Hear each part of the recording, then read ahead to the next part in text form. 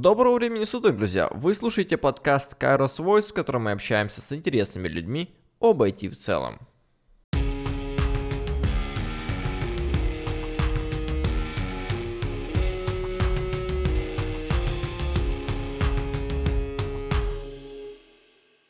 Сереж, привет! Собственно, рад тебя слышать спустя неделю. Расскажи, пожалуйста, свои впечатления, то есть как тебе подкаст в целом, давали ли твои знакомые какой-то фидбэк, есть ли над чем поработать, возможно, есть какие-то замечания, пожелания. Да, подкаст мне понравился. Ну, есть над чем поработать мне конкретно.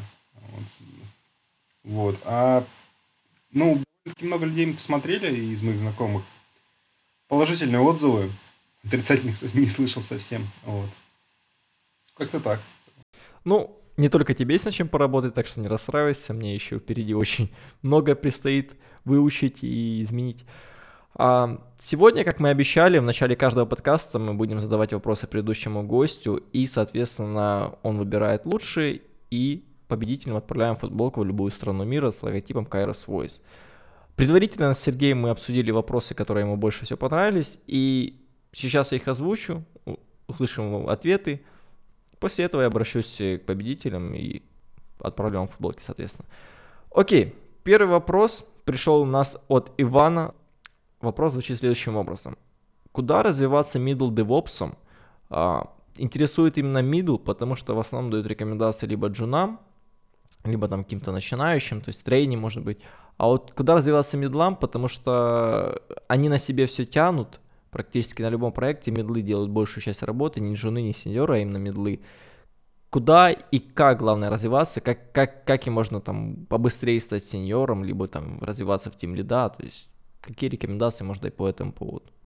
Рекомендации будут как для любого специалиста, для любого уровня. То есть, также новые знания приобретать за счет чтения какой-то новой литературы, решения задач и так далее. То есть, вот сертификация Red Hat это довольно-таки сильно поможет в этом плане.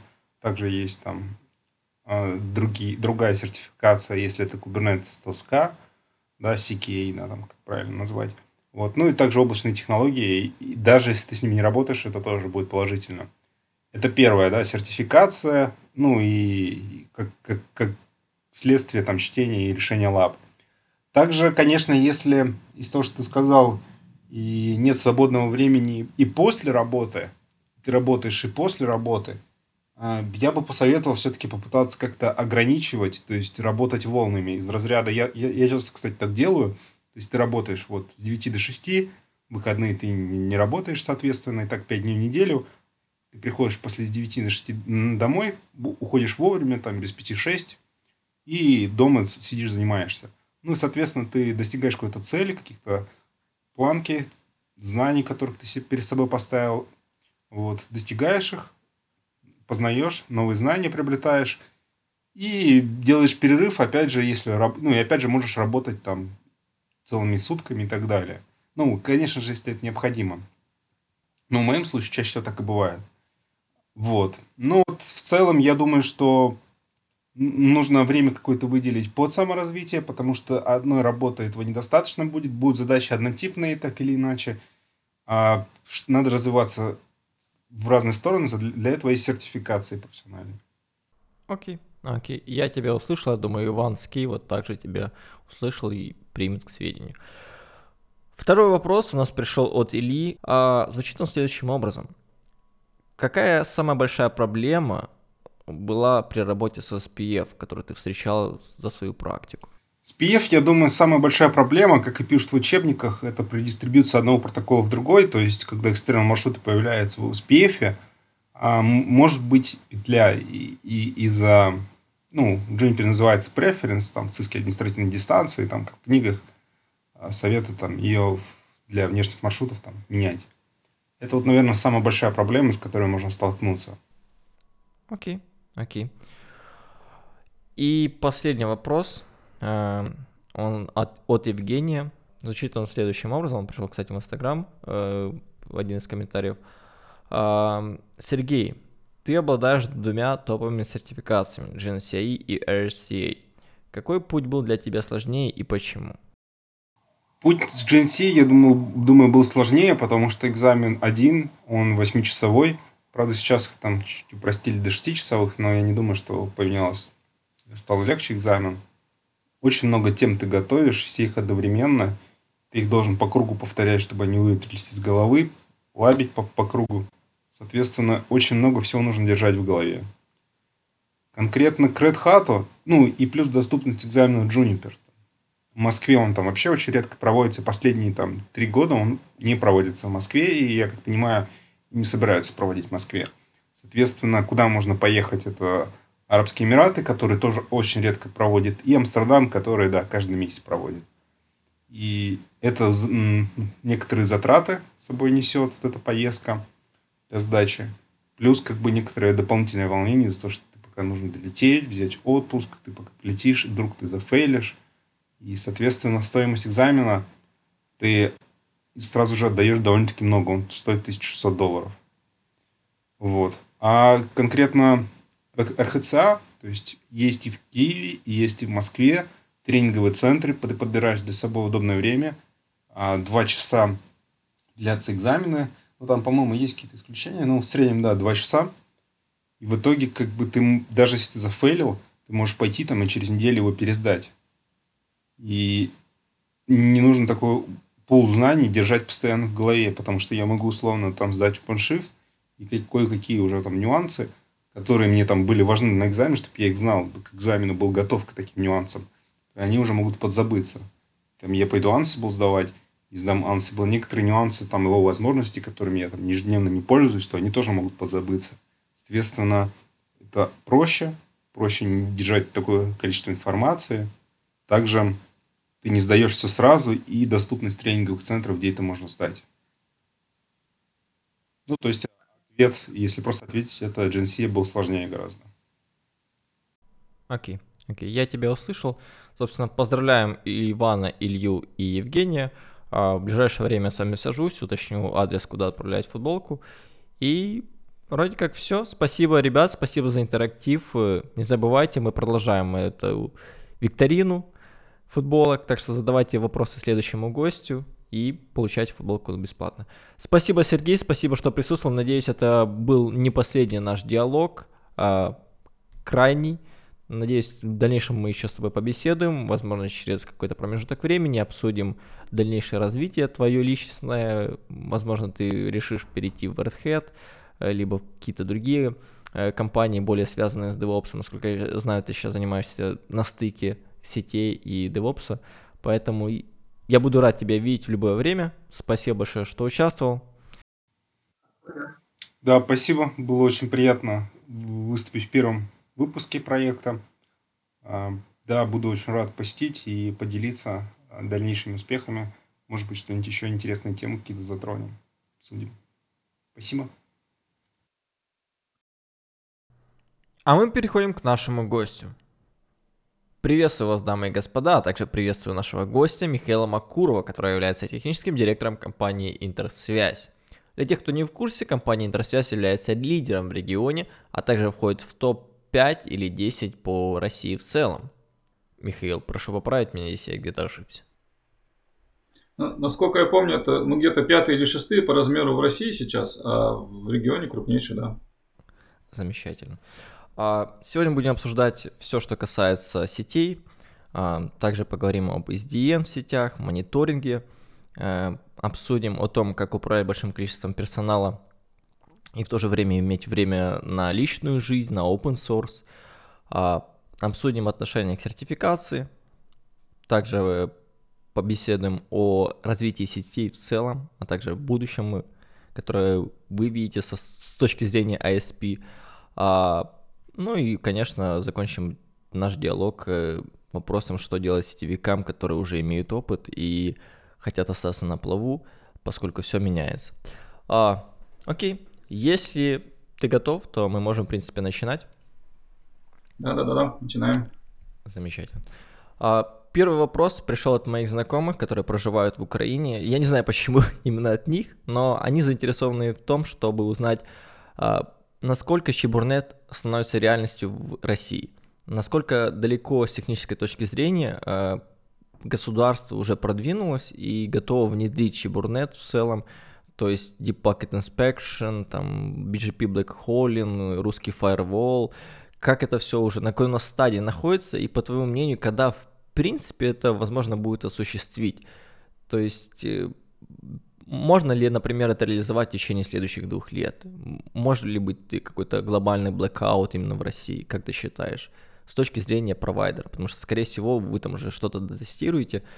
Если есть возможность не упоминать какие-то детали, за которые я могу понести ответственность, я прошу это сделать, то есть не упоминаю, чтобы не было политических репрессий, так сказать. Так что в целом расскажи, пожалуйста, с технической точки зрения, как это все обстоит. Я немножко скажу, единственное, про провайдера, да, то есть важно сказать, что вот в компаниях, в которой работаю, это частный провайдер, не государственный. И, ну, возможно, это откладывает некоторые отпечатки, почему сейчас так. Вот. Про Kubernetes. Нет никаких реально технических пока мер на сети или каких-то проектов или действий сейчас. И учитывая сложность и опасность для сервиса таких штук, я бы прогнозировал, что через 2 года ничего не будет. Вот. Возможно, что-то начнется делаться, и ну, пока не, ну, то есть мы ничего не делаем, то есть у нас нет. Понятно, наверное, все знают, существует такая штука, как Роскомнадзор с его списками, да, и, ну, наверное, это кусочек Чебурнета, то есть чего-то выпилить можно. И там вот эта борьба с Телеграмом была, которая, наверное, хорошо закончилась наконец-то. В общем, Чебурнета пока нет. Все хорошо. Бояться, я бы сказал, не за что.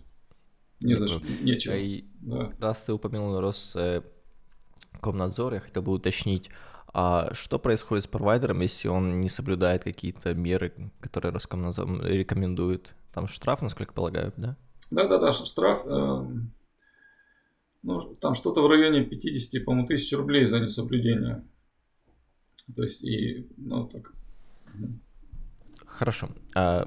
Раз, по твоему мнению, Чебурнета не будет, тогда можем спать спокойно. В России все еще хорошо. Конституцию, конечно, скорее всего, примут, но с Чебурнетом, слава богу, пока что все замечательно. Хорошо, тогда перейдем к второму вопросу. Я этот вопрос задавал в том числе и Сергею Казанцеву. Задам и тебе, потому что вы оба находитесь в сетях, но Сергей занимается ближе enterprise, ты занимаешься непосредственно провайдером. Насколько SDN развивается сейчас в провайдерах, то есть Software Defined Network, насколько оно актуально, есть ли какие-то имплементации, может быть точечные, может быть где-то какие-то целые регионы включают с помощью SDN. Как, по твоему мнению, какое будущее у SDN именно в провайдерах? Потому что в Enterprise я знаю, что оно уже применяется и очень активно. Хотелось бы услышать непосредственно о провайдерах. Ну, я тут, как про Чебурнет, пожалуй, мало что расскажу интересного. Мы тестировали несколько решений. Очень хотели попробовать у себя, хотели обойти какие-то вещи, в которых нас ограничивало стандартное железо, да, то есть маршрутизаторы, там, коммутаторы, хотелось какой-то расширенной логики. Вот, насколько, ну, и это нужно было делать на каких-то емкостях провайдерских, да, то есть сотни гигабит.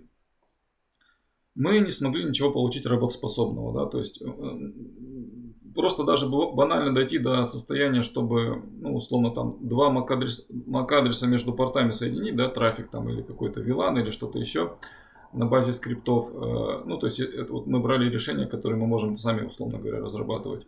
Не тем более там совместить это с какие-то вот white box, так называемые железки с контроллером, чтобы получить какой-то значимый результат, полезный для нас. У нас пока не получилось. Что касается моих оценок, я думаю, за этим будущее, да, то есть вот как в свое время, наверное, когда я начинал свою рабочую деятельность, ну, я немножко из другой сферы начинал, это все-таки enterprise админ, де-факто были в основном Windows сервера, и ни про какой Linux ничего мы не знали. Вот. Ну, вот, к слову, у нас сейчас, наверное, ну, сотни, 2-3 серверов, вот таких для собственных нужд обеспечения. Windows это все, что касается бухгалтерии, там 1С стандартного. Ничего высоконагруженного провайдерского на Windows больше нет. Поэтому я думаю, за CDN будущее классная штука.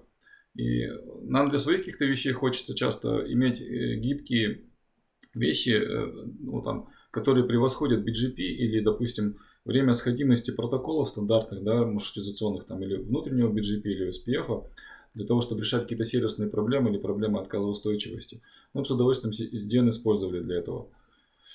Вот, поэтому, я думаю, будущее есть, но пока, по крайней мере, у нас вживую не применяется. Ну, могу добавить только еще маленькую вещь. Мы дружим со многими провайдерами типа нас. Я не слышал ничего про SDN там тоже. Вот. Мгм. Неожиданно. На самом деле, я думал, что на какой-то конференции все-таки кто-то будет рассказывать про SDN, но раз нет, окей, окей. Надеюсь, в этом году, либо в следующем уже будут разговоры на эту тему. Хорошо, мы тогда подойдем к самому интересному топику. Это будет обширный топик. Мы будем обсуждать мониторинг, Glabber. Для тех, кто не знает, Glabber — это форк Zabbix, Zabbix, да и в целом, как это все сейчас обстоит. Собственно, вопрос номер 1, это касаемо мониторинга. Расскажи, пожалуйста, твое отношение к тому мониторингу, который есть на рынке. Я имею в виду решение как Zabbix тоже, да, Nagios, если я не ошибаюсь, еще он устаревший, насколько я помню. Есть множество других имплементаций. Почему, собственно, ты не использовал эти решения, а решил создать какой-то свой форк на основе Zabbix? Почему, кстати, ты выбрал Zabbix? То есть, чем тебя не устраивали коробочные решения? Там, SolarWind тот же, например.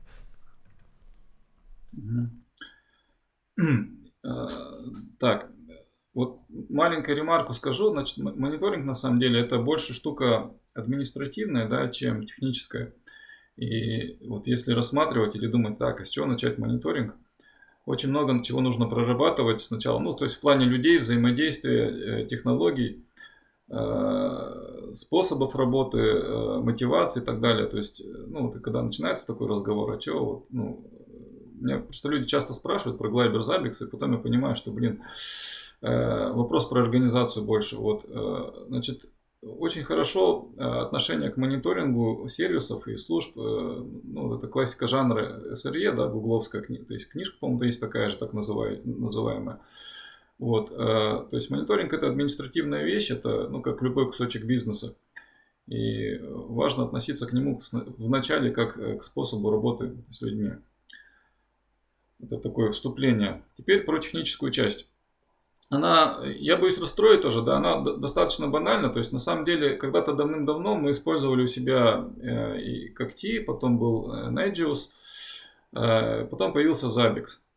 Вот, то есть, просто эволюционно к какому-то времени, да, вот в нашей компании был Zabbix как основной, ну, такой способ мониторинга.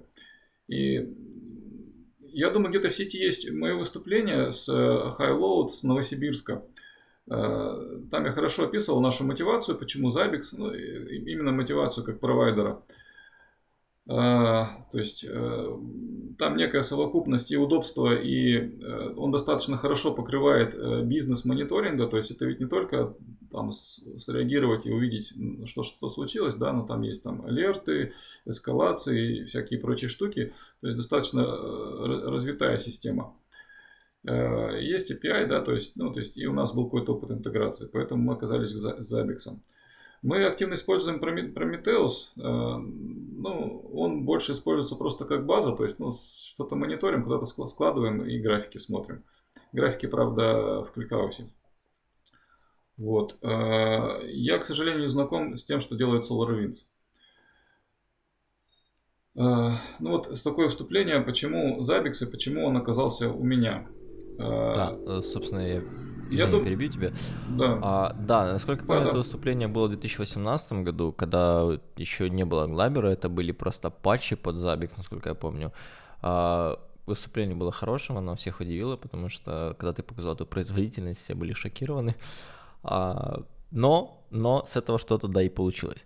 Хорошо, а как возникла эта идея вот именно создать Glabber, вот эти патчи, почему ты решил сделать open source, почему ты не просто сделал это для своей компании и для того, чтобы вы там преуспели над конкурентами, скажем так, или... То есть какова мысль была, почему ты сделал именно open source, почему ты назвал его Glabber, то есть какие вообще дальнейшие планы по этому проекту?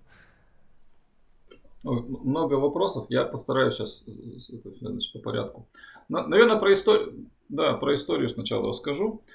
Первый год, ну, наверное, с чего началось? Ну, это печальный момент. Мы расстались там с ребятами, с командой, которая у нас этот продукт поддерживала, ну, то есть с админами.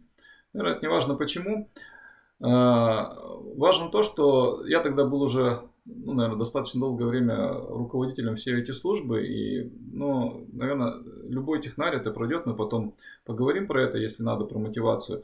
Периодически хочется какого-то hands-on experience, да, там, вот, чтобы что-то потрогать, поделать.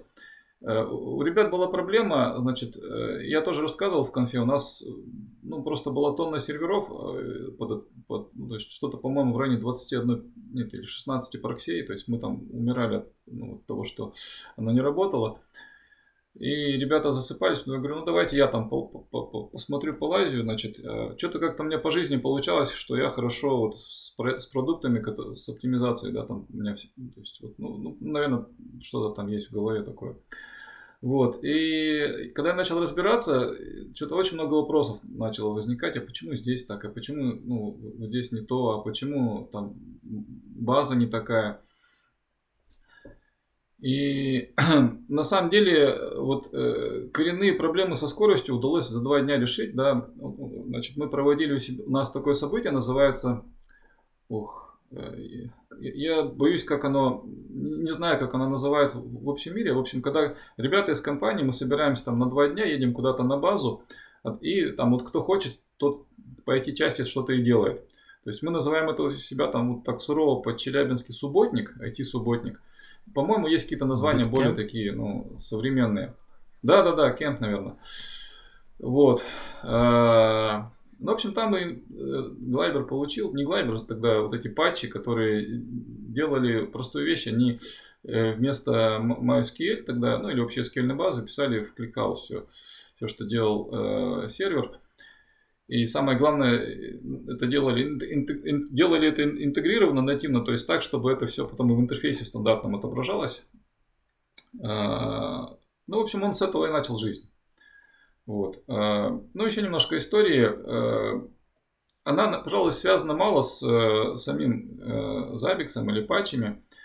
Больше связано с людьми, с работой. И вот я ребятам достаточно долго проецировал. Ребят, вот мы делаем классные штуки, и мы, на самом деле, мы в меньшей степени провайдер, мы больше IT-компания. Я думаю, тоже потом порассуждаем. И мой всегда позыв, вот мы ездим на классные конференции, там Олег Бунин, вообще очень много чего находим, Питер, Москва, там зарубеж, без проблем. И мой посыл к ребятам всегда: ездите, выступайте сами. То есть это очень сильно голову меняет.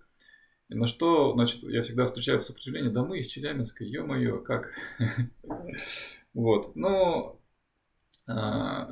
значит, и в процессе спора, забились, короче. Я говорю, запросто выступим. Вот смотрите, я тут у вас там как эффективный менеджер, да, я спокойно смогу на Hello попасть в этом году. И на одну зарубежную конференцию. И мы решили из этих патчей немножко хайпануть. То есть их активная разработка тогда заняла, по-моему, что-то около месяца. То есть закончилась асинхронная сборка еще по SNMP. То есть, провайдерская специфика такая, очень много SNMP съемок. Прям катастрофически много. Вот. Я подал заявку на участие в Zabbix Summit, по-моему, это был 2018 год. Да, 2018 я смотрел. 2018, да. Ага, окей. Значит, в Хайлоуде, кстати, это был следующий год, 2019. И, то есть, они согласились, у них очень серьезно, там за полгода надо было подавать. Не, на самом деле, в Хайлоуде это, по-моему, было раньше, потому что в 2019 мы уже создали Глайбер где-то в марте, насколько я помню. Да, то есть, скорее всего, у нас... это не критично, да, извини, что перебил, продолжай. Да, окей. Вот, и там мы с моим коллегой, это наш ведущий сетевик Максим Чернецов, тогда готовились, учили английский, делали парные выступления. На самом деле парные выступления очень сложны. И, то есть мы, во-первых, не актеры, мы там что-то пытались обыгрывать. Во-вторых, очень тяжело контролировать синхрон 2 человек плюс слайды. Такой, в общем, хайпанули и опыт получили. То есть мы и на Zabbix Summit попали, и на Highload. В общем, это была скорее мотивирующая вещь. Мы ничего не пытались пиарить. мы с удовольствием были сами на этих конференциях как слушатели. Нам удалось очень много с кем пообщаться, вот с ребятами, кто был на Zabbix Summit, в том числе там с иностранными. Ну, очень интересно, то есть что-то получили, какую-то обратку.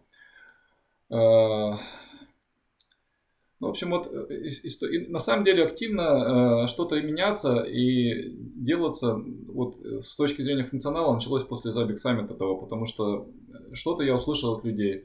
Услышал там какую-то боль, что тяжело очень патчи использовать. И вообще, оказывается, собрать кому-то что-то из сырцов, это прям, окей, извините, я недооценивал никогда, насколько это... Видимо, все-таки порог входа достаточно большой. И потихонечку переходим к Глайберу. Мы проводим свою конференцию, она называется ITIS, она происходит в апреле. В апреле я пообщался с двумя людьми. Первый это Александр Марков, по-моему. Значит, он один из отцов-основателей фреймворка Y2E. То есть он у нас был спикером, рассказывал про PHP. И второй это Женя Климов, это наш программист из Челябинска. Они дали очень хороший фидбэк по поводу того, как, что нужно собирать. Вот. А самое интересное, что примерно за, наверное, недели-две или за месяц до этого появился Дима, да, Овди, да, и предложил это как-то все сделать. Ну, если хочешь, я могу ремарку сделать насчет этого. Ну да, сейчас я расскажу, значит. И где-то в апреле, в середине, когда все улеглось, конференция была закончена, было придумано именно Глайбер. Оно там такое забавное, это какой-то там суслик или крыса, которая там безумно живучая, где-то в Африке живет. Лысая такая страшная, и как потом меня кто-то там немножко подкалывал. Ты, говорит, в курсе, что она подслеповатая, а ты мониторинг так называешь? Ну, значит, не все фичи так, значит, не все фичи легли хорошо, но тем не менее вот появилось такое название Глайбер. Вот, и дальше, наверное, интересно, чтобы Дима что-то рассказал сам, да, потому что, наверное, с этого момента он присоединился. Расскажи. Да. Смотрите, в общем, как это было изначально. На тот момент я работал в Утелеком, собственно, системным инженером, и у нас тоже были проблемы с мониторингом. У нас была очень большая база данных, и мы постоянно упирались в мускуль. Он у нас очень быстро накапливался, там были сотни гигабайт исключительно по метрике, и они появлялись чуть ли не каждый день. В общем, очень большие объемы. Мы попытались найти решение какое-то в интернете. Я изначально предлагал Prometheus, но потом понял, что Prometheus немножко не годится для сетей, то есть это немножко для другого, это больше для контейнеров, для облаков. Попытался предложить Riemann, это самописный мониторинг на основе Clojure. Его практически никто не использует, это очень редкая штука, но она, наверное, самая гибкая на рынке. То есть, если вы когда-то будете смотреть, посмотрите на Riemann, я всем рекомендую. Тоже не зашло, потому что CTO дал отказ, так как никто, кроме меня, это поддержать не сможет, то, соответственно, мы не можем это внедрить. И тогда я нашел Zabbix. Мне сказали, что необходимо что-то сделать с Zabbix. Я поискал Zabbix, я знал, какие базы данных подходят под хранение time series data, ну, то есть метрик, например. Это был ClickHouse, тогда еще, по-моему, тогда только начиналась появляться Victoria Metrics, и еще был InfluxDB. Собственно, я просто ввел Zabbix ClickHouse, нашел highload слайды Михаила Макурова про то, как он рассказал, как они внедрили у себя, посмотрел на эти графики, сравнил с Zabbix, понял, что это что-то невероятное, и начал это все пытаться сбилдить. Поскольку на тот момент патчи, они были еще в неактуальном состоянии, то есть какие-то локально хранились, какие-то на GitHub, я обратился к Михаилу, и несколько раз мы там переделывали чуть-чуть, вроде как удалось собрать, оно завелось, и когда я показал нашему CTO, что вот смотрите, у нас там вместо, например, там 20 серверов под мониторинг будет всего лишь один, и он будет там в 5 раз слабее, то мне не поверили изначально, то есть сказали, типа, такого быть не может. Ну, вроде как оно проработало там буквально пару недель, все удивились результату, и тогда я сказал, что такая проблема у всех моих знакомых. Ну, действительно, у многих провайдеров точно такая же проблема, и они не хранят метрики там поминутно, им приходится их суммировать, то есть агрегацию делать, и потом хранить там через неделю там, за час.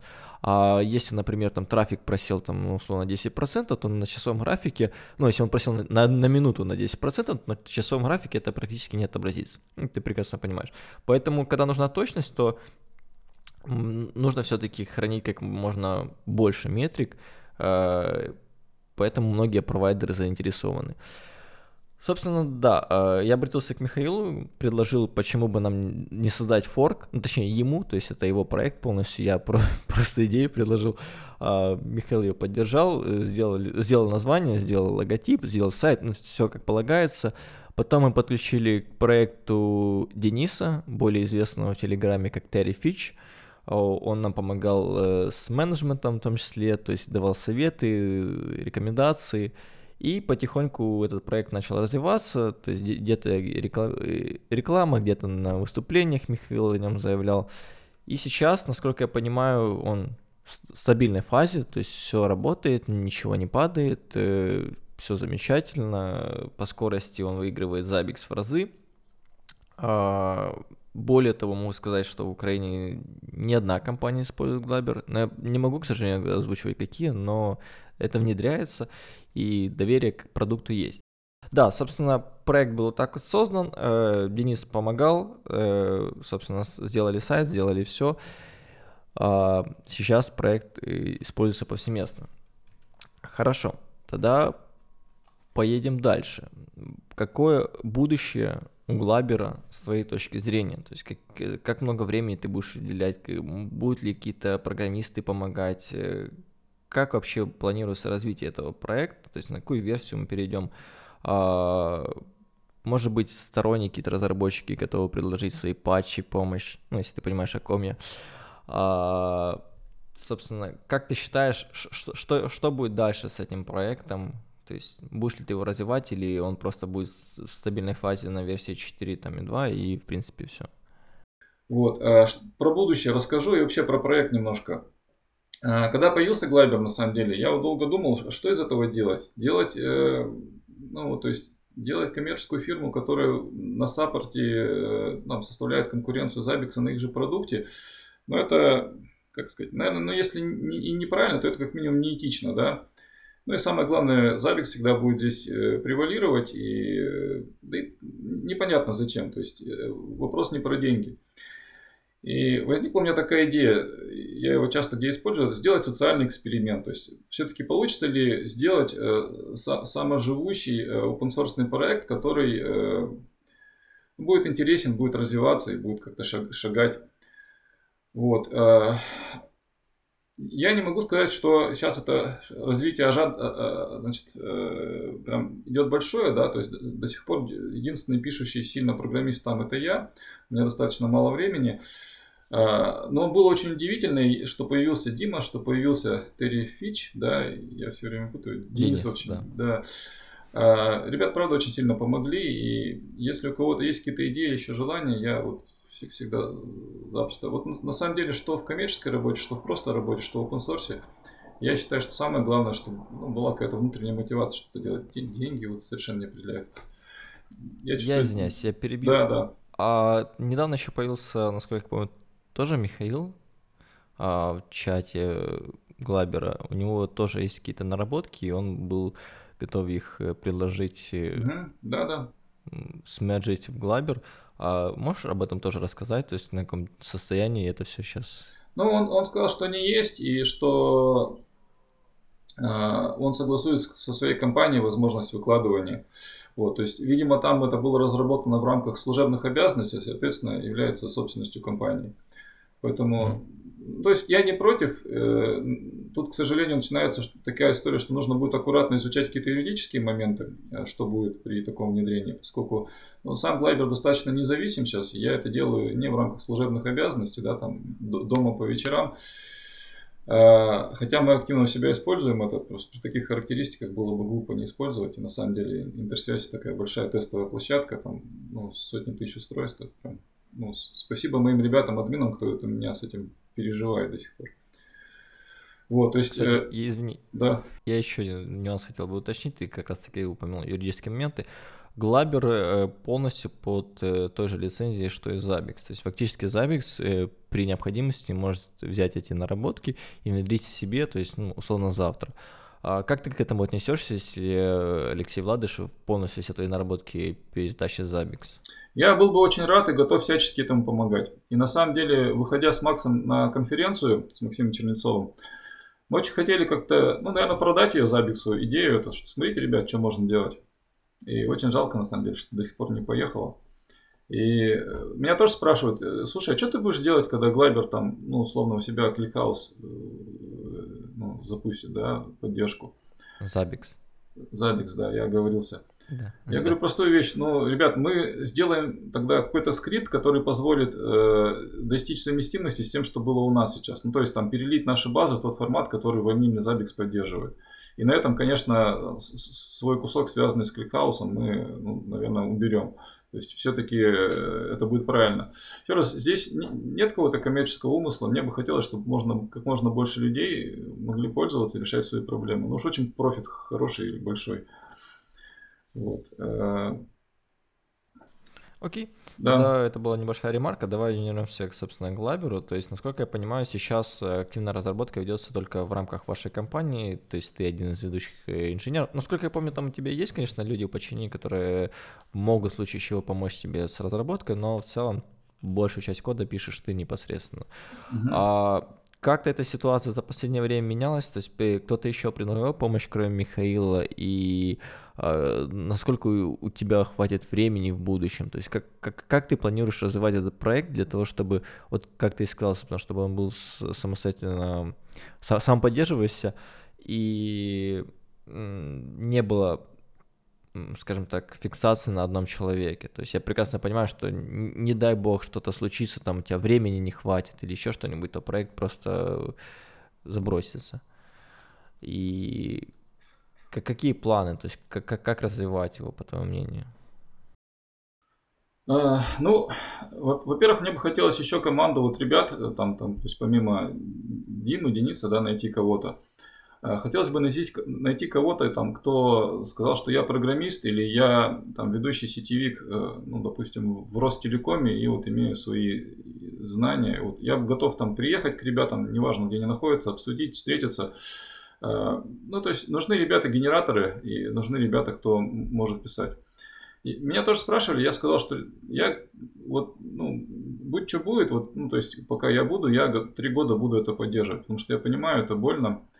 И, то есть, иметь продукт. То есть, кстати, основная боль, то есть, кто меня не спрашивает, то есть, говорят, блин, ну мы бы с радостью, но вот у нас же компания по политике, саппорт, все такое. Я прекрасно понимаю, ребята, у наших сетевиков такие же проблемы. Они говорят, слушай, Миш, ну ты вот сейчас в космос улетишь, да, а мы что? Поэтому очень бы хотелось команду сделать, то есть, с одной стороны, сделать какую-то группу ребят, которые этим разрабатывают, с какой-то достаточно большой степенью демократичности, там, вообще не зацикливать это на мне лично. Вот. А с другой стороны, я немножко побаиваюсь коммерческой ветки развития. И, в общем, есть у меня такое по жизни убеждение, что прямая коммерциализация продукт будет портить в угоду каких-то коммерческих интересов. Не знаю, из-за этого... происходит в Zabbix? Ну, нет, еще раз, я ребят очень уважаю, не хочу их клеймить, но да, я в какой-то степени проецирую, что, блин, может быть, имея какие-то вещи полезности, да, в качестве цели, они бы вели себя по-другому. Но с другой стороны, возможно, они смогли бы существовать, да, то есть не имея денег на такую команду. Поэтому то, что они делают, я думаю, делают они правильно, все хорошо. Тут немножко про другую историю. Про будущее рассказал, да. Про техническое будущее, значит, я коротко упомяну все-таки фичи. То есть, ну, во-первых, там, я думаю, это примерно там, от 2 недель до месяца релиз. Я думаю, он будет на 5 сразу. Это поддержка любых баз данных там, с помощью скриптов на любых языках.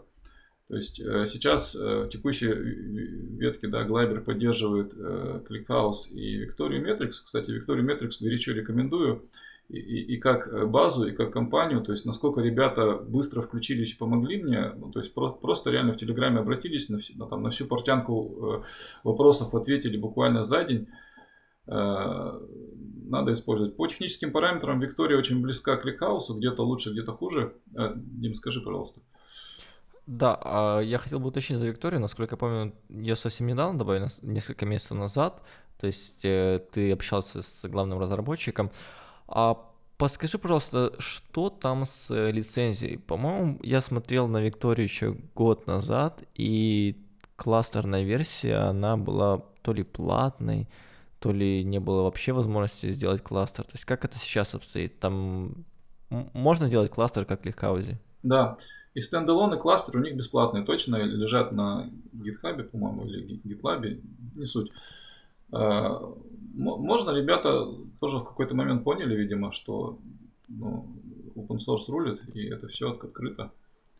Но еще раз, вот я в работе с этим сталкиваюсь. Неважно наличие, то есть то, что ты выкладываешь свои разработки в open source, не дает тебе какой-то коммерческой недостаточности. Важно, что есть ребята, способные это поддерживать. И то, как ребята работали со мной, ё-моё, я бы их, вот у нас нет Виктории, к сожалению, у себя, но я бы их рекомендовал использовать в качестве каких-то подрядчиков и так далее.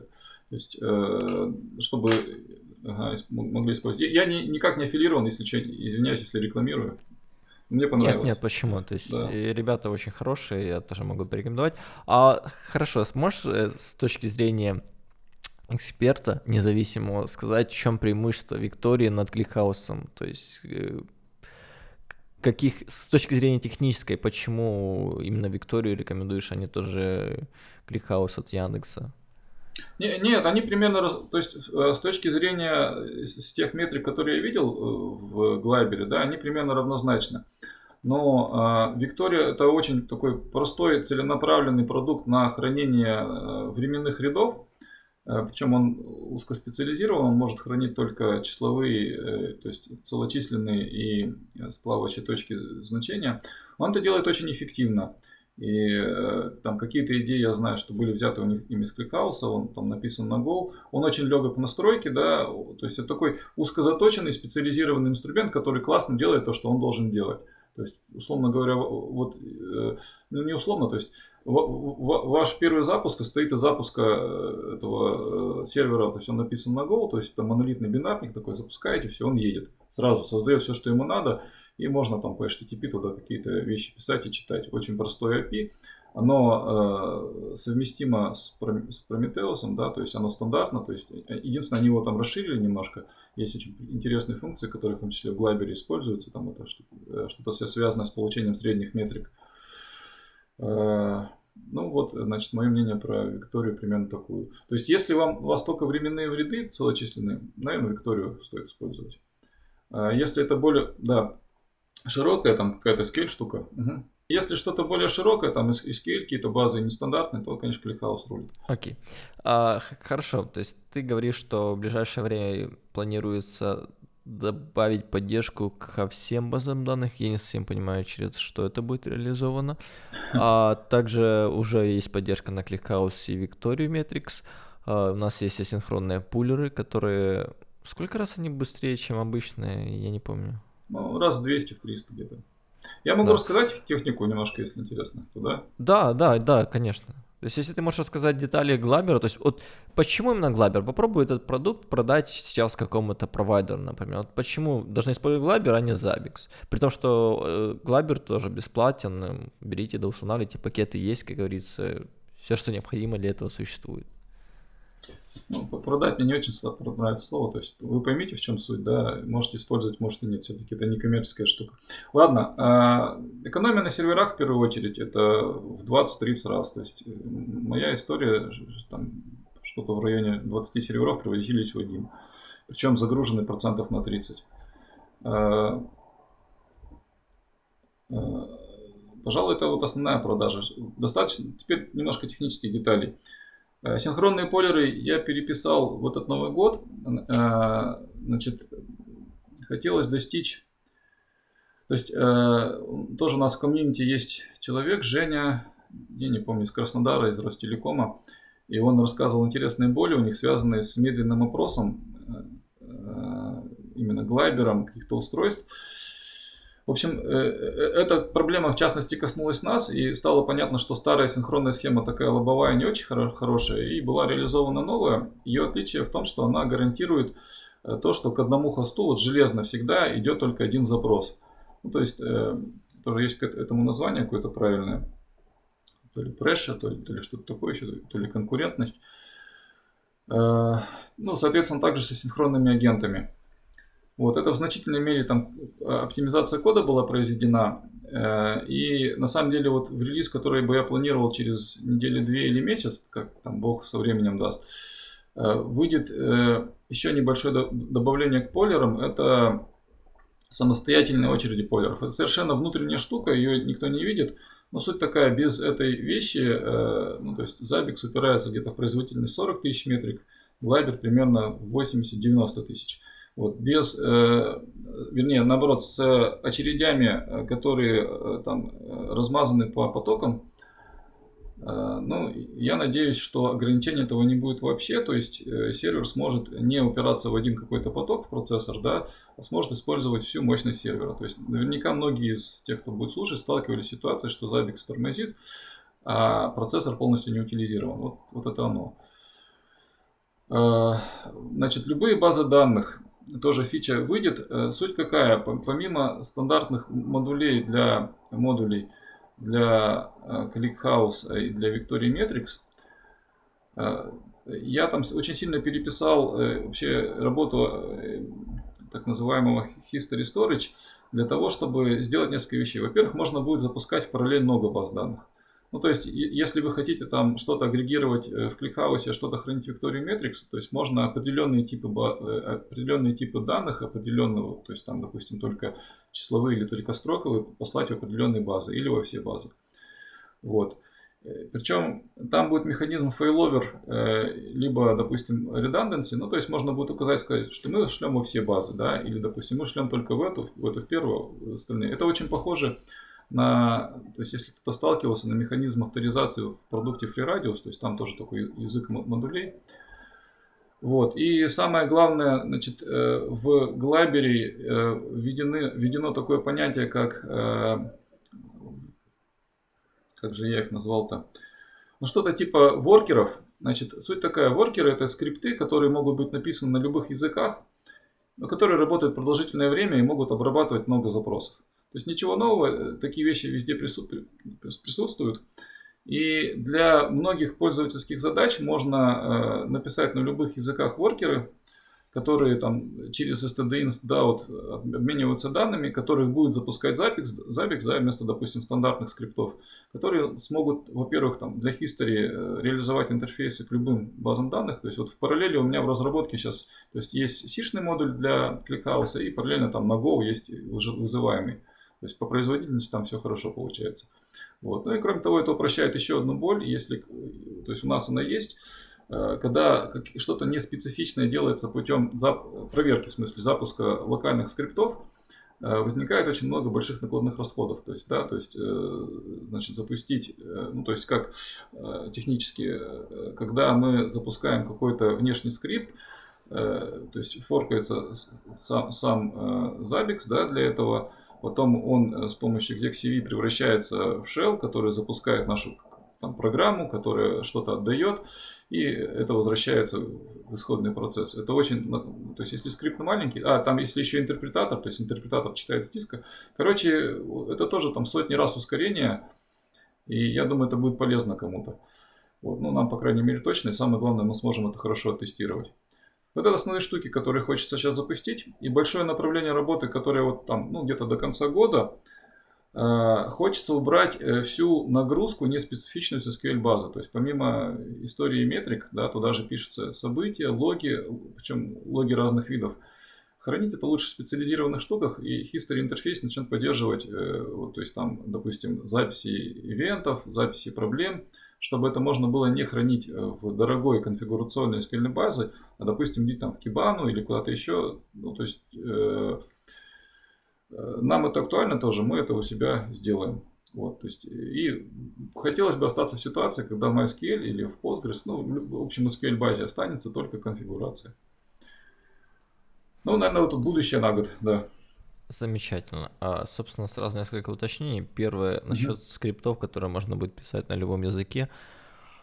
Насколько это уже стабильная штука? То есть, насколько я помню, мы с тобой это обсуждали это где-то полгода назад, и тогда тебе удалось завести Python, Go, там еще, по-моему, что-то тестировал. Сейчас насколько это стабильно? То есть любой ли язык поддерживается и не будет ли каких-то проблем? Да, значит, там это было в ноябре или в октябре 19, да, это, по-моему, Да, Денис наверное. начал говорить, да, и немножко не тем путем я пошел, то есть я пытался найти способы как-то подружить, сделать либо Go язык, либо Python кусочком исполняемого кода, ну, то есть самого Zabbix. Это, конечно, плохо сработало там с помощью модулей.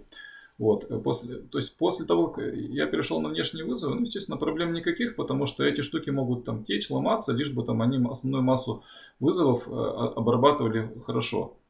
Вот. На стабильность самого Zabbix они влиять не могут, извиняюсь, Клайбера, да, то есть в Zabbix такой штуки нет. Ну, в принципе, нет, это то же самое, как вы пишете проверку для Zabbix на языке Python, да, от того, что она сломается, ну, проверка не будет происходить, сам Zabbix не упадет. То же самое Glibber от того, что воркер, допустим, упадет на 10-тысячном запросе, не проблема, он его перезапустит.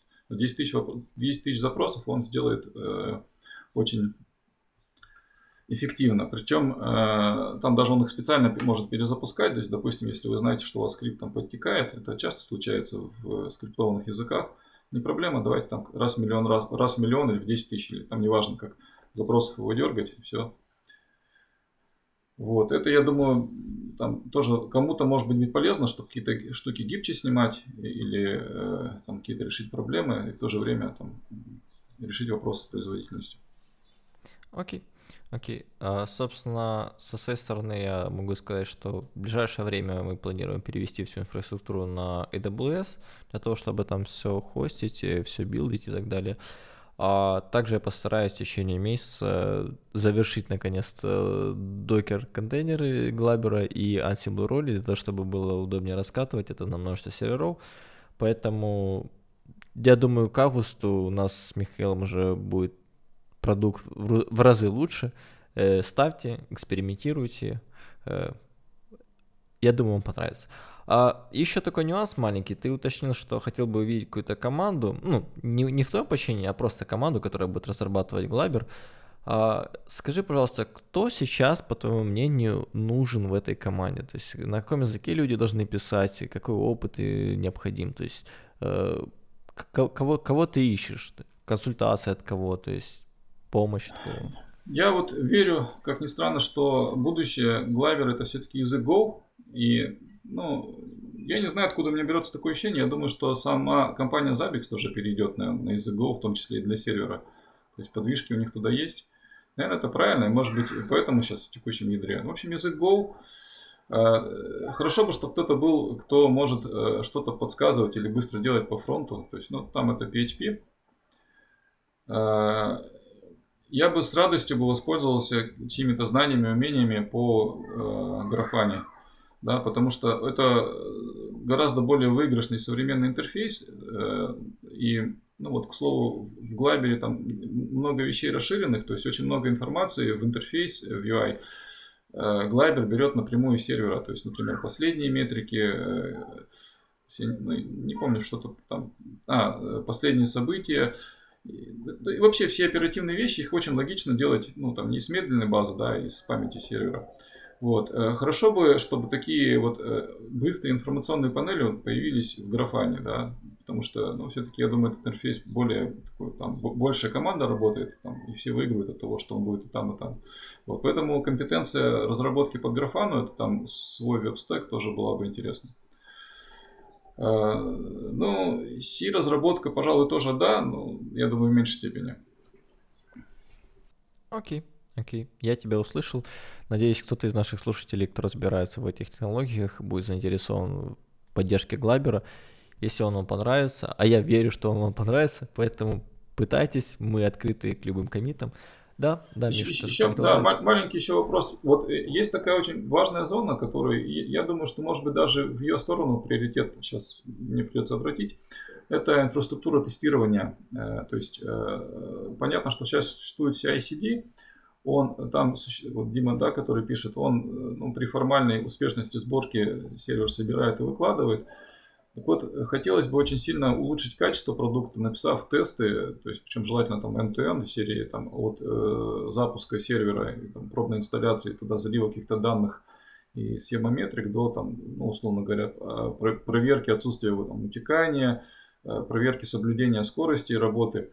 То есть это какой-то опыт такой написания QA-скриптов, да, тестирования. Тоже был бы очень интересен, поскольку здесь не внутри своей компании я компетенции не могу найти, а самому, то есть это тоже какое-то время надо на это выделить. Да, все, Дим, я добавил, что хотел, да. Скорее всего, у Zabbix есть такие тесты, но они, к сожалению, их не выкладывают, а если запросить, я не уверен, что они согласятся ними поделиться. Окей, если вы QA Automated Engineer, пожалуйста, мы просим вас о помощи, это было бы очень замечательно. Хорошо, то есть в целом по планам на будущее Zabbix мы вроде как все обсудили или есть еще что добавить? Глабера, извини, Глабера. Окей, тогда перейдем к следующему вопросу. На текущий момент ты являешься техническим директором в интерсвязи, у тебя в подчинении больше 100 человек. Собственно, вопрос очень интересен, и я не знаю, как тебе удается управлять таким количеством человек, иметь время на open source, на личную жизнь, на какие-то планы, там вот ты говоришь, что возможно в будущем когда-то создашь свою компанию, там, и это твоя мечта. Как у тебя удается это все менеджить? Какой ты тайм-менеджмент используешь? Может, какие-то советы дашь? Потому что много задач, и даже это интервью, я не знаю, как ты на него нашел время, собственно, хотелось бы услышать, как ты хендлишь это все в течение там, дня, недели, месяца, года. Да, здесь тоже бы хотелось про какую-нибудь неведомую магию рассказать, ничего такого на самом деле нет. И я боюсь, если я расскажу сейчас такую вещь, что первое, пожалуй, самое важное, там, неважно, кто ты там инженер или что, надо любить то, что ты делаешь. Вот тогда ты находишь всегда возможности и там, вещи и правильные решения. Вот. А второе, ведь любой менеджмент это, то есть, ну понятно, 100 человеками напрямую я не управляю. Это первое. То есть у меня есть там 5-7 своих человек, да, с которыми мы активно взаимодействуем. Причем именно взаимодействуем, потому что все-таки современная IT-компания это скорее компания с перевернутым управлением, да, когда роль, моя должность все-таки не технический, а IT-директор называется, но это не суть важно. В общем, роль высшего менеджмента это все-таки создать условия для работы ребят, которые что-то делают. Не что-то там приказывать им или там заниматься там контролем их кода. Они все это делают прекрасно сами, они должны иметь условия, в которых они хотят и понимают, что и как им нужно делать. Вот, это тоже достаточно много работы, но все-таки дальше там традиционные вещи, то есть у меня есть 7-8 своих подчиненных, ну, вернее так, ребят, с которыми я работаю, то есть это начальники основной группы, и у них там еще есть какая-то иерархия. Вот. Ну, кроме того, компания у нас достаточно плоская, и многие ребята напрямую, допустим, с владельцами работают, то есть это тоже снимает какую-то нагрузку. Но, тем не менее, современная атрибутика работы, то есть, которая, ну, и способы работы, то есть, и способы менеджмента нас заставляют, ну, не заставляют, они требуют внимания и соблюдения каких-то стандартных вещей и перехода к современным способам управления. Там не просто, как было раньше в провайдере, там есть тикет, я что-то делаю, а контролирование вовлеченности или там внедрение современных методологий, там, типа OKR, да, там, грейдов, там, те же джуны, мидлы и так далее. Все это у нас появилось, наверное, с того момента, как мы начали очень много софта писать, как для провайдера и наружу. Когда нас стало там не 30, а 100 человек. Вот. Вот дальше мое мнение такое. Вот человеку дадено 200 часов, да, в неделю для активности, и там, ну, больше просто здоровья не даст никому. Поэтому, ну, дальше система приоритетов, на что выделяю и на что делаю, наверное, это очень специфично. В основном я ищу людей и делаю так, чтобы люди понимали, над чем им работать, и я был уверен, что они делают то, что надо. Вот. Ну, и если выдается, вот нас российское правительство балует, там, да, в последнее время выходными, да, то есть если выдаются выходные, у меня появляется время что-то писать для Клейбера, ну или хорошо, если семья мне дает день-два, и я могу посидеть, что-то написать. Ну, вот, наверное, оттуда время берется. То есть на работе, конечно, этим тяжело заниматься. То есть это просто приоритизация, тайм-менеджмент и никакого делегирования на кого-то другого, правильно? Не, делегирования очень много, как без этого. То есть делегирование случается. Тайм-менеджмент, ну, да, пожалуй, да. То есть есть там много стандартных практик, то есть кому-то там, ну, я не готов что-то рекомендовать. Я использую, я бы сказал, нечеткие HTD, да, то есть я стараюсь как можно меньше планировать фиксированных событий, но есть часть событий, которые я обязательно хочу, чтобы произошли в этот день. Ну, или там дел, которые я должен сделать, или встречи. Ну, в основном IT-директор, там, это в основном встречи, да, то есть 5-6 в день, ну, прям хорошо, да. Окей, тогда переходим к следующему вопросу. Я его задаю практически всем гостям. Мне интересно твое мнение к сертификации. Предположим, что к тебе придет несколько инженеров на одну и ту же должность. У одного будет сертификация, например, GNCIE, то есть интернет-эксперт, а у другого не будет. Кого ты будешь рассматривать, насколько это для тебя критично, как ты в целом относишься к сертификации, стоит ли она своих денег, затраченных усилий, или она ничего не подтверждает, потому что есть способы ее сдампить. Ну, правда, не всю, конечно, но некоторые есть возможность сдампить. Как ты в целом относишься к ней? Это очень интересный вопрос. Ну, то есть на собеседовании двух кандидатов сертификация у меня не будет иметь определяющую роль, честно. И это не связано с отношением к сертификации, это связано к отношениям к людям, да, и с способом набора людей. То есть, ну, в принципе, то есть, когда мы сейчас себе ищем людей в команду, мы смотрим на их желания, устремления, на их перспективы, да, и то есть, если приходит, ну, такой гуру-сертификат, но, так скажем, неподвижный, не желающий что-то делать, которого интересует только там достижение каких-то хард-скиллов, и, допустим, молодой паренек, который вот там такой живой, подвижный, и которому важна там бизнесовая часть, и который готов сотрудничать с другими, наверное, ответ очевиден. То есть лучше брать молодого специалиста, да, он будет полезнее бизнесу. Вот. Я думаю, что сертификация нужна на самом деле. И я, к слову, в свое время там доходил до сертификации CCNP и сдавал, это цисковский, да, там какой-то уровень сетей. И, по-моему, сдавал, ну не по-моему, совершенно точно, я сдавал первую часть CCIE, да, то есть это так называемый теоретический, по-моему, назывался экзамен, и был готов ехать там куда-то сдавать лабу. Готовился к этому активно, примерно год, но потом очень сильно разочаровался, и в тот момент это было связано с тем, что мы поняли у себя, что оборудование Cisco, ну, скажем, не единственное, да, и мы очень много стали использовать другого. Вот. А второе, наверное, я понял эту идею, которую я говорил в начале, что не от сертификатов зависит то, насколько ты крутой спец. Да, оно зависит от того, в общем, ну вот один из моих любимых вопросов ребятам, да, и вообще всем, а какая твоя мечта? И она очень о многом говорит, да, то есть в том числе про твое отношение к бизнесу и к жизни. Это, пожалуй, важнее, чем сертификат. Вот. Я знаю, Дим, что ты там что-то сдавал, поэтому, ну, то есть, почему положительные отношения, значит, я поясню. Это делает честь человеку, что он потратил достаточно много времени и изучил тему.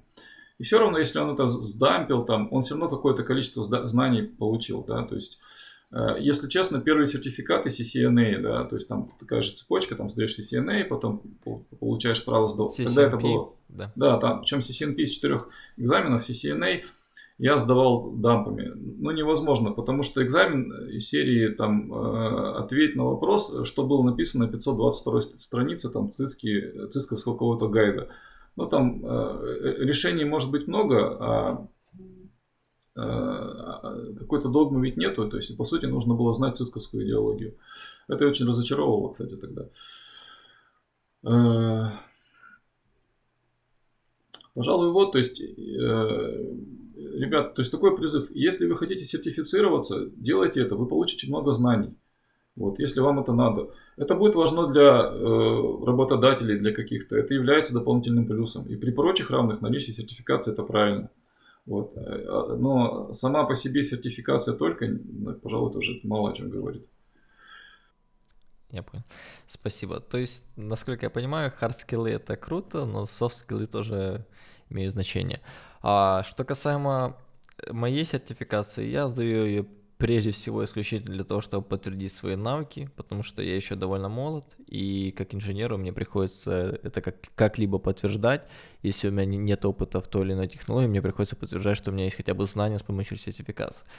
Потому что технологий очень много, мир меняется, поэтому это один из способов. Ну и плюс сейчас я работаю на компании, в том числе зарубежные, а там это очень сильно ценится. То есть если у тебя есть сертификат, то они понимают, что ты точно эту технологию должен знать, потому что иначе они не будут доверять вендору, а это было бы очень странно. Окей, я услышал, спасибо большое за этот ответ. Собственно, я его разделяю. Действительно, сертификация это полезно, но не нужно ее возводить в абсолют. Окей, следующий вопрос, он немножко с подвохом, но я надеюсь, ты дашь на него ответ. Ты уже довольно опытный специалист и в сетях, да и в целом как инженер, у тебя опыт уже есть и технического директора. Скорее всего, неоднократно к тебе приходят запросы от зарубежных компаний с предложением переехать куда-то в Европу, в Америку, в Австралию, может быть, там, не знаю, в Азию куда-нибудь. Почему ты остаешься в России, в частности, в Челябинске? То есть не рассматриваешь ли такие предложения в принципе, или тебя все устраивает на твоем месте? То есть почему Россия? Вот у меня очень много знакомых, которые при первой возможности получения там оффера, не знаю, в Калифорнию, они переезжают сразу, они даже задумываться не будут. Скорее всего, тебе приходили такие офферы, ну, может, не в Калифорнию, но в целом там в Америку. Почему ты не решился, почему ты остался в Челябинске? Ну, вопрос, наверное, сложный, какой-то личностный, философский. Во-первых, офферов не так уж и много, но они действительно есть, и какие-то деньги очень большие предлагают. Я, пожалуй, философски отвечу, я не знаю зачем, если честно. То есть при всем том, что Челябинск известен вроде как там самый грязный город, чего не знаю, ну, может не самый там в тройку входящих, я не поддерживаю этого мнения. И, ну давай, вот, в общем, то есть, с другой стороны, я скажу так, за последние лет 7 или 8 я, наверное, побывал, ну, в 10-15, может, я не считал, в 20 командировках и поездках, и туристических поездках. И вещь такая, вот эта фраза «хорошо там, где нас нет», она на многих языках звучит, да, и мне кажется, люди просто придумывают себе что-то, что там где-то классно. Вот, ну, наверное, такая первая. То есть я вот когда-то, да, действительно, я там мечтал поехать жить, работать в Норвегию. То есть первая страна, куда мы поехали путешествовать, это была Норвегия. Это был 2005, что ли, 2006 год. Там красиво, но ну, там здорово. Ну, я не знаю, как там творить, короче, как что-то делать. Вот. И вот Челябинск, Россия, да, здесь тоже очень красиво на самом деле. И вот, ну, у нас в часовой или в двухчасовой доступности, там это наши там Таганай, Синегорье, и очень много разных гор, то есть я не люблю никакие другие места, так как эти, поэтому, ну, может, я там какой-то долбанный патриот, не знаю. Но здесь клево, на самом деле. Второе, меня очень сильно держит моя команда и ответственность за команду. То есть, с чего бы ни говорить, я бесконечно благодарен и люблю людей, с которыми работаю. И поэтому, то есть, ну, просто так, условно говоря, с директорской позиции я не знаю, как уволиться, если честно. И да, там, у меня бывали там кризисные времена, когда мне хотелось это сделать, и они больше были связаны с каким-то профессиональным выгоранием, и я бы сказал, что спасибо там моей компании за то, что она мне не давала всегда возможность куда-то расти дальше. Я всегда понимал, что это очень долгий там сложный процесс, да, выйти, потому что ты не просто там, как у нас по законодательству, там 2 недели, до свидания. Нет, это ну, полгода-год на то, чтобы привести дела в порядок как минимум. Вот. Я не говорю, что там не стоит куда-то ехать в Калифорнию. Мне, кстати, Калифорния понравилась, мы там были год назад, и у меня была там возможность, значит, в Сан-Франциско пошляться почти целый день. Очень напоминает наши частные застройки челябинские, если честно. То есть там также захолустно, там также опасно, заборы. И прям комфортно. То есть, да, вот как примерно как на задворках Италии или в неблагополучных районах Болгарии. Прям очень здорово, да, то есть есть были другие места, которые мне понравились вот в таком жестком стиле, да, это вот Барселона, да, то есть там такая очень такая холщенная страна, то есть очень такой ну, с хорошим ремонтом, классным город, но немножко на задворки выйдешь, вот очень нравится мне там гулять. Там классно жизнь купить, значит, там кого-то обворовывают, там негры кого-то там бьют, в общем, там, ну, то есть эти страны тоже очень комфортные, наверное. Но туда прикольно приехать, все это посмотреть. Главное, по туристическим тропам не ходить. Но, то есть здесь у меня есть мой любимый металлургический район. Там тоже можно вечером пойти все это увидеть. Поэтому я думаю, что ездить надо, там, особенно если ты молодой специалист и тебе хочется там что-то сотворить классное в Apple, в Google, то да, конечно. Вот, с другой стороны, вот я пытаюсь сделать так, чтобы что-то ребята могли творить ну, в Челябинске, чтобы им было интересно работать, чтобы они были счастливы от тех продуктов, которые они создают. Чтобы... А когда они могут быть счастливы, только когда они что-то бизнесополезное делают. Вот. Ну, я надеюсь, ответил. Да, да. Угу. Замечательное сравнение, на самом деле, про то, что Калифорния — это затворки Болгарии. Я думаю, скоро появится мем на эту тему, может быть, даже стикеры в Телеграме. Пожалуйста. Я такого ни от кого не слышал, но это действительно очень хорошее сравнение. Окей. Следующий вопрос. Ты как раз-таки говорил, что у тебя было выгорание, и компания тебе помогла в этот момент. Я очень ценю такие компании, то есть когда они понимают, что все мы люди, и в конце концов, если у человека есть какая-то беда, там, не знаю, в семье горе, или там просто он психологически перегорает уже, то есть ему нужно дать какую-то возможность отдохнуть, либо там поработать не full-time, а part-time, либо там с дома, я не знаю, то есть какие-то другие преференции ему предложить, чтобы он отдохнул, скажем так. Вот у тебя был момент, когда ты уже практически был готов уволиться, насколько я понимаю, ты перегорел. Как ты сейчас с этим борешься? То есть как не выгорать, работая, вот, грубо говоря, 200 часов в неделю? Вот ты говоришь, что у нас есть 200 часов в неделю, мы можем как-то тратить. Как не выгорать? То есть, потому что лично из моего опыта, если ты работаешь по 200 часов в неделю, надолго тебе не хватает. То есть ты в конечном итоге думаешь, блин, зачем вообще это все делаю, я больше не могу. То есть мне нужен отпуск, мне нужно отдохнуть, мне нужно еще что-нибудь. И вот так вот такими спринтами поработал, отдохнул, не знаю, насколько это уместно. То есть, может быть, есть какие-то другие пути для того, чтобы работать в меру, но достигать результата и еще иметь время на отдых всегда, скажем, то есть каждый день имеется в виду. То есть как ты не выгораешь, как ты сейчас с этим борешься, и какие ты можешь дать рекомендации вот программистам в частности, потому что они очень часто выгорают. Я не знаю, с чем это связано, может, это профессиональная деформация, но я часто слышу от программистов, что вот мне уже надоело писать этот код, я не знаю, что дальше делать. Собственно, хотел бы услышать твои рекомендации на этот топик. Я пофилософствую тоже немножко. Вот мы там все люди, да, и мы стали такими, ну, то есть смогли эволюционировать, потому что мы были стадами. А в стадах мы были полезны друг другу.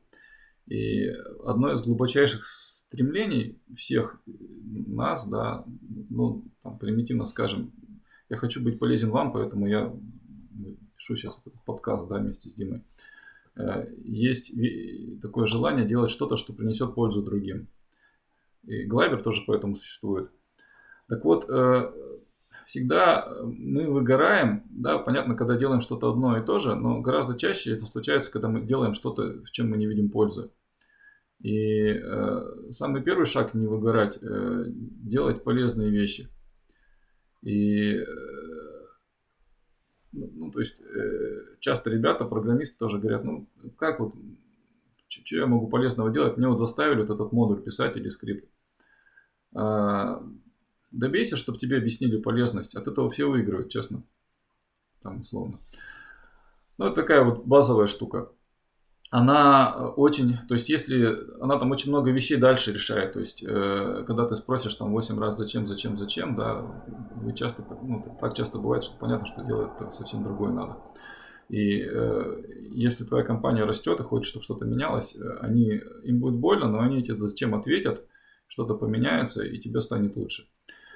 Но есть такие общие полагающие еще вещи, то есть ты должен сам расти, что-то изучать, у тебя должно что-то меняться. И вот я смотрел, я в интерсвязи с 2006 года, да, то есть почти уже 14 лет работаю.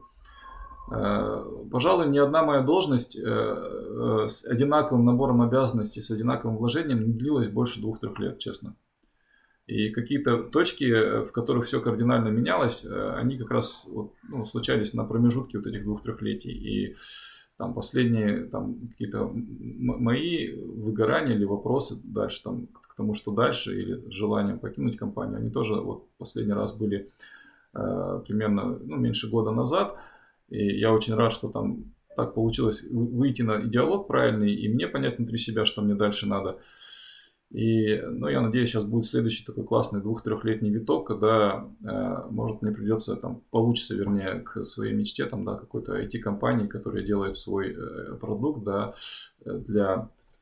пусть это будет интерсвязь, пусть это будет какой-то бизнес, это не важно, получится приблизиться. То есть, вот, должно быть развитие, должны быть какие-то витки обязательно. Когда-то будет хуже, когда-то будет лучше. Я думаю, хватит, да. Я понял. На самом деле я ожидал немножко другой ответ, но, собственно, поэтому ты у нас гость, а не я. Собственно, меня этот ответ тоже устроит.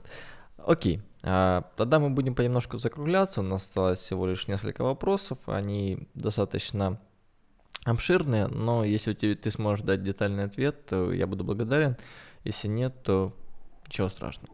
Значит, следующий вопрос я задавал также Сергею и буду задавать, скорее всего, следующим гостям в том числе. Рекомендации молодежи, то есть какие рекомендации ты можешь дать, куда сейчас поступать, что изучать, куда движется IT, какие вузы полезны, какие бесполезны. Может, вообще не стоит идти в вузы, а взять, например, какой-нибудь Coursera, EDX и изучать там какие-то технологии. Как вот молодому специалисту, вот условно вчерашний школьник, он сейчас собирается, он планирует свое будущее в IT, он собирается либо поступить куда-то, либо что-то изучать. Какую рекомендацию ты можешь дать ему на текущий момент? То есть что самое полезное он может сделать в ближайшие несколько лет? Очень сложный вопрос. Я немножко, давно со мной такое было.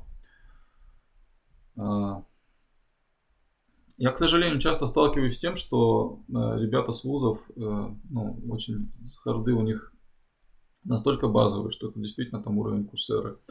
Но я за то, чтобы ребята проходили высшее образование, как умение учиться.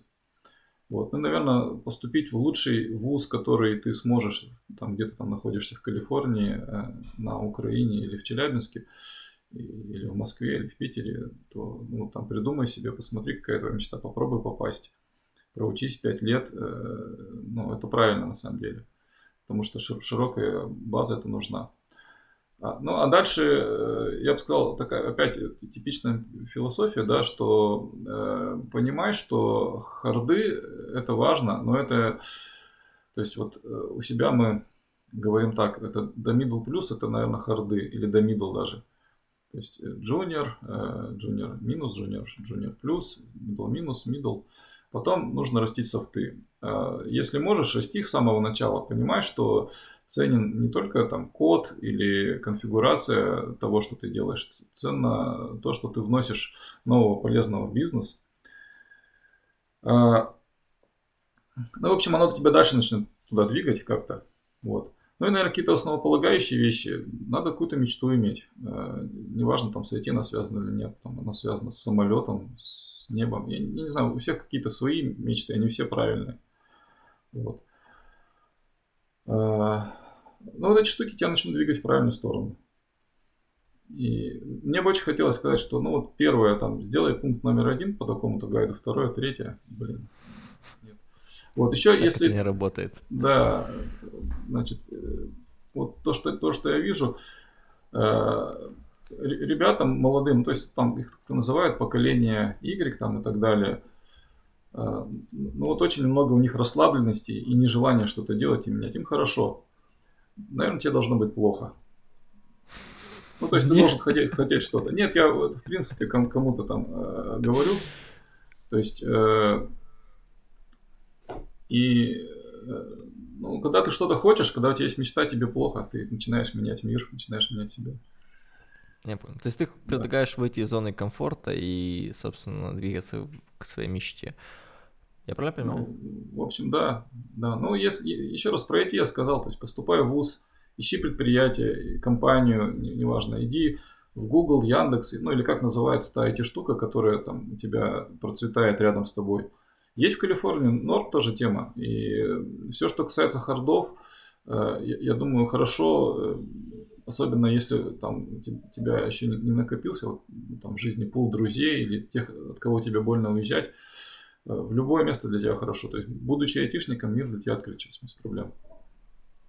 Окей, я тогда добавлю от себя, как я говорил в предыдущем подкасте, самое главное изучать английский. Вся документация, все диалоги происходят, как правило, используя английский язык. И если вы все-таки там программист, либо какой-то молодой инженер, пишите как можно больше кода, старайтесь как можно больше экспериментировать, то есть ломайте, поставьте себе Linux на рабочую станцию, то есть на ноутбук, куда угодно, ломайте, крушите, это все нормально, это опыт, не стесняйтесь завалить все подряд, главное не продакшн, так что набирайтесь опыта, двигайтесь к своей мечте, и у вас все будет замечательно. Спасибо, тогда мы перейдем к следующему вопросу, и он будет состоять из двух частей. Первая часть – это что делать сетевикам, которые уже имеют опыт, они уже эксперты, скажем, там по 10-15 лет у ребят опыта. А что делать им сейчас в связи с тем, что у нас приближается SDN, и придется все менять, то есть их навыки, они уже будут не актуальны, как им, скажем так, остаться на плаву. И вторая часть вопроса, мы ее уже немножко обсудили, да, то есть ты сказал, что сети будут развиваться в SDN, поэтому, я думаю, можем ее пропустить, но если есть что добавить, то пожалуйста. То есть звучит она так, развитие сетей в целом и прогнозируемое будущее. Но мы это уже затронули, насколько я понимаю, так что не вижу смысла повторяться. Хорошо, что делать сетевикам, которые вот сейчас, они имеют опыт, им там 35-40 лет, и они толковые действительно специалисты, но вот через 5 лет будет SDN там в каждом провайдере, например.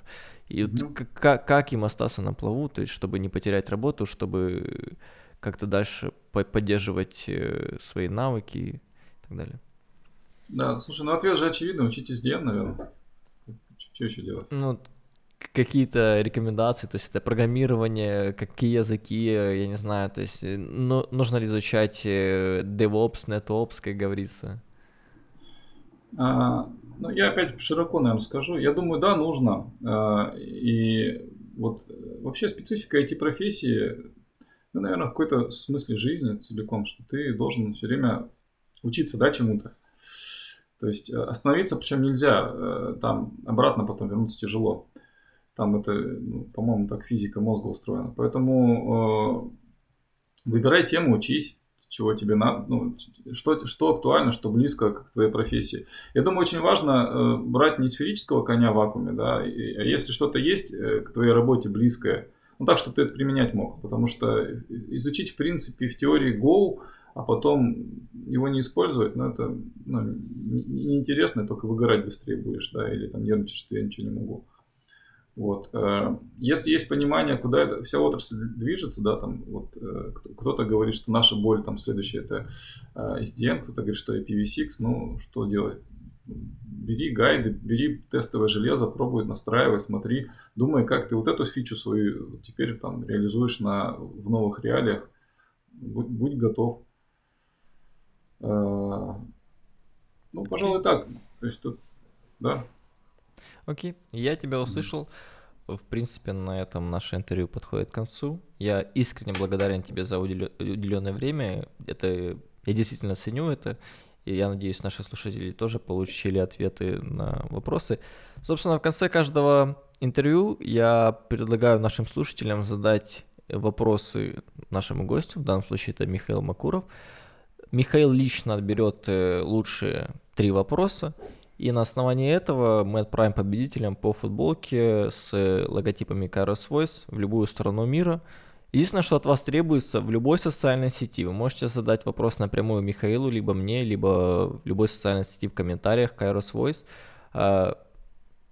Любой вас интересующий вопрос. Михаил выберет 3 самых актуальных, самых интересных для него, и, соответственно, вы получите футболку бесплатно в любую точку мира. Еще раз спасибо, был рад с тобой побеседовать. Надеюсь, спасибо, это Дим. не последняя беседа. Собственно, используйте Glabber, всем рекомендую, хорошая технология. И если вы все-таки программист либо QA, мы нуждаемся в вашей помощи. Так что будем рады любым коммитам. Спасибо большое, хорошего дня. Да, все, счастливо.